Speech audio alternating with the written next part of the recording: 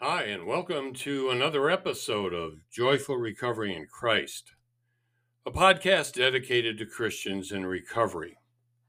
While we use the traditional 12 steps as a guide, we clearly define Jesus Christ as our higher power, in fact, the highest power, and we base our recovery on a vibrant faith in Jesus. One thing is certain: in Christ there is joyful recovery from whatever you're facing today. I'm your host, Pastor Jim.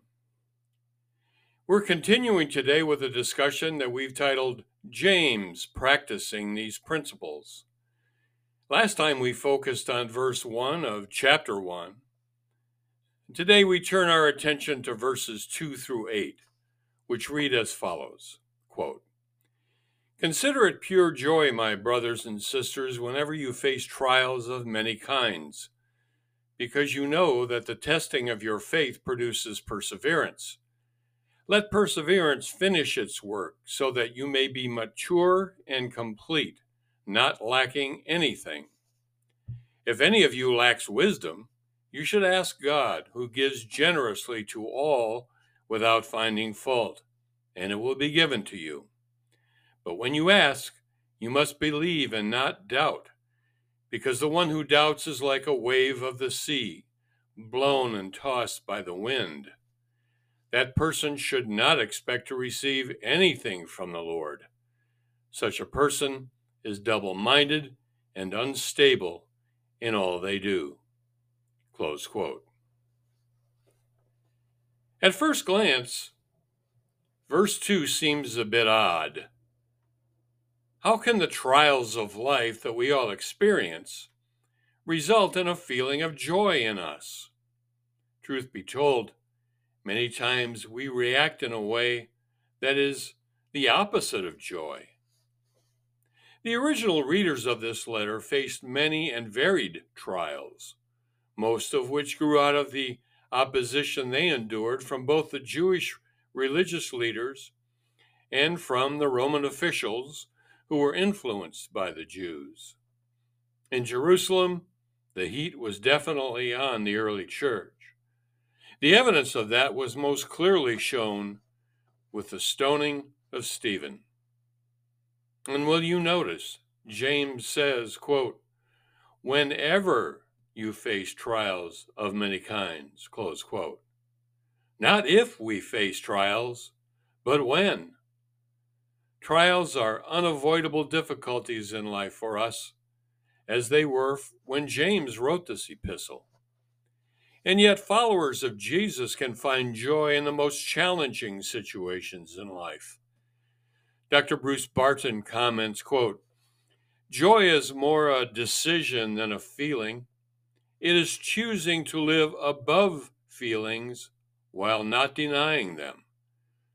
Joy is a particularly Christian response to trials, since that response depends on faith in God through Christ." Close quote. Enduring various trials made these early Christians stronger spiritually and brought them benefits as children of God, as they do for us. And verse 3 specifies what one of the benefits is. Trials that test our faith help us to develop perseverance.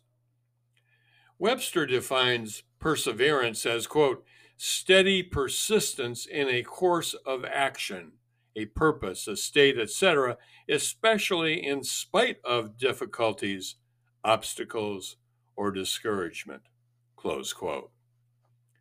For those of us in recovery, being steady and persistent can sometimes be, well, rather elusive traits. It's why James continues this way in verse 4, quote, "Let perseverance finish its work, so that you may be mature and complete, not lacking anything," close quote. Spiritual maturity comes from our responding to the trials set before us over time. Spiritual maturity doesn't come overnight. To be complete means to be spiritually mature in many areas of life. It assumes that we lack nothing spiritually because as we believe in God's faithfulness, we have everything we need. Not that we're perfect in this life, and that's not possible. To be mature and complete is not referring to sinless perfection, but it points us to a life lived by faith in the one who is sinless and perfect. Verses 6 through 8 speak of that very faith. Listen, quote, "But when you ask, you must believe and not doubt, because the one who doubts is like a wave of the sea, blown and tossed by the wind. That person should not expect to receive anything from the Lord. Such a person is double-minded and unstable in all they do." Close quote. As the Apostle Paul reminded us, quote, "We live by faith, not by sight," close quote. God's gift of faith is what provides us with the power to believe and not doubt. But God's grace is one that we can avoid those things that blow us and toss us by trials as we live out our lives. Instead, James encourages us to persevere in a spirit of joy. Those without faith, James reminds us, are doubters. And doubters shouldn't expect to receive anything from the Lord. Why? James calls them double-minded. In the Greek, that word means literally of two selves or of two souls. The double-minded person is trying to, as the old saying goes, have one foot on the dock and one foot in the boat. 4th century theologian St. Augustine, looking back at an earlier prayer, quotes himself as saying, "O Lord, grant me purity, but don't grant it to me quite yet." We might edit that prayer to read, "O Lord, grant me relief from my hurts, hang-ups, and habits, but could we possibly start tomorrow?"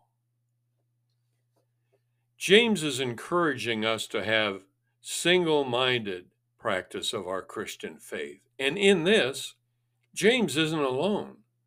The writer to the Hebrews says this, quote, "Let us fix our eyes on Jesus," close quote. That is, our focus should be Christ and his word. Jesus himself said, quote, "Do not worry, saying, 'What shall we eat?' or 'What shall we drink?' or 'What shall we wear?' For the pagans run after all these things, and your heavenly Father knows that you need them. But seek first his kingdom and his righteousness, and all these things will be given to you as well." Close quote. In these verses from James, he outlines a life in which every experience, including the trials and temptations we fall into, every experience is another step in the process of becoming mature and complete in the faith. Will we still have moments of doubt? Sure.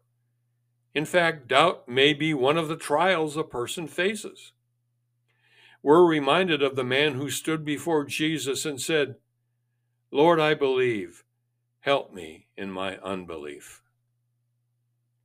But by fixing our eyes on Jesus and his word, we can be assured of going from being primarily double-minded to being primarily single-minded.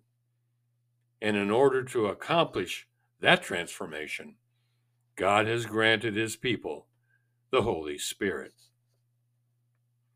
In Romans chapter 8, the Apostle Paul writes these profound words, quote, "Those who live according to the flesh have their minds set on what the flesh desires. But those who live in accordance with the Spirit have their minds set on what the Spirit desires." Well, that's all for today. Next time, we'll unpack verses 9 through 15 of chapter 1 of this wonderful epistle of James. And in doing so, we'll be discussing God's view of social status, the importance of perseverance, and the effect of temptation. I hope you can be with us. Until then, this is your host, Pastor Jim, wishing you God's richest blessings.